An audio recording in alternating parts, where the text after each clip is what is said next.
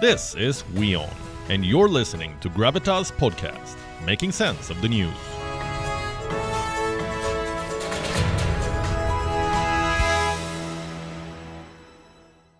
What happened today raises many questions. For us as a country, for the army as a professional group, even for us as journalists.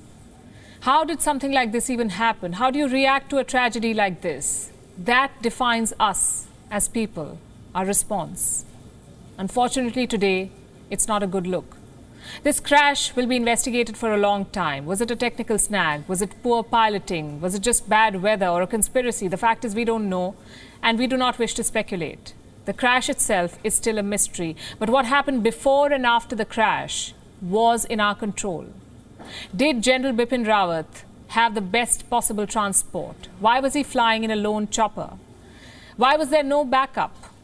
I know it's too late to ask these questions, but someone must, or else this won't be India's last aviation tragedy. Remember, we're talking about the top military officer of the country. He advised India's defense minister. He led the tri-services. Today, his schedule had none of that.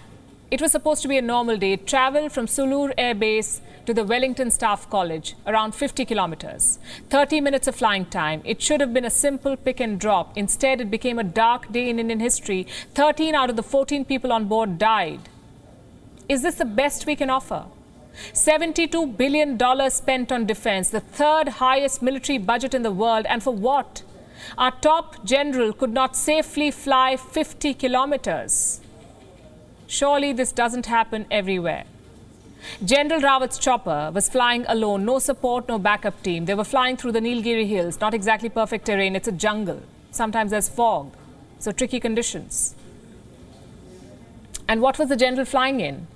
An Mi-17 V5 helicopter. They call it the workhorse of the Indian Air Force. That's right, the workhorse. India's top general was transported in a workhorse. In fact, this is what all high-ranking Indian officials get, from chief ministers to the Indian president. Just think about it. It could have been anyone in that helicopter today, any high-ranking Indian official.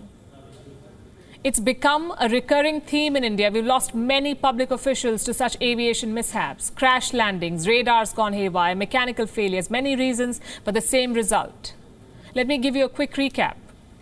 September 2nd, 2009, a helicopter carrying Andhra Pradesh Chief Minister Y.S.R. Reddy goes missing. Next day, we learn that it has crashed. April 30th, 2011, Arunachal Pradesh Chief Minister Dorji Khandu's helicopter goes missing. The wreckage is found 3 days later.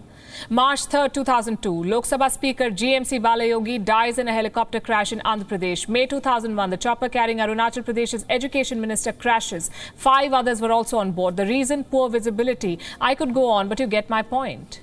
We cannot keep dismissing these as freak events. A well-prepared system must account for everything, tragedies, mishaps, attacks, everything. As a country, we cannot wake up to news like this, to pictures like these. Pictures of a general's mangled helicopter. Which brings me to my next question. How did we react to this tragedy? They say crisis brings out the best in man. Well, not in this case. Today was a rat race. On social media, on some news channels, it was a rat race. Who will broadcast the pictures first? Who will keep the viewers hooked? Honestly, it was disgusting. Some things are beyond news, and today was one such day. More than a dozen people's lives were at stake. Rescue workers were toiling hard. Reporting all of this was important, yes. Sensationalizing it, not at all. General Rawat's death was announced by the Indian Air Force, and they posted the statement at 6:03 Indian time. This was the official confirmation. But some people on social media did not wait this long. I'll give you an example. This post by a retired officer at 2:52 p.m. Rest in peace, General Bipin Rawat, he says, a full 3 hours before the Air Force announced and confirmed it. What's the rush here? Since when is someone's death a social media race? Are you trying to impress someone with your information or trying to hurt the general's family? Either way, it is tragic and disappointing.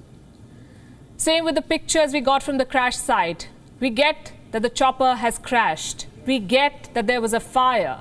You do not have to circulate pictures of the injured. They deserve dignity. They deserve treatment. What they don't deserve is people shoving mobile phones on them.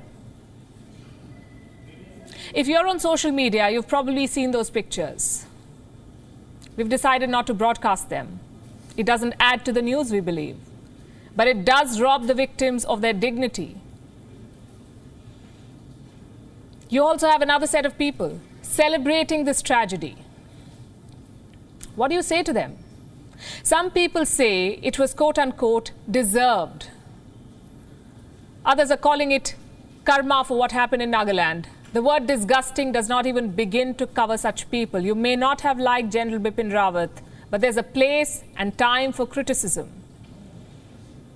And today certainly was not the place or time. For hours, we had no clue about the general's condition. Was he rescued? Was he alive? Would he make it? It was a tense time. And to celebrate that tense time takes a special kind of cruel.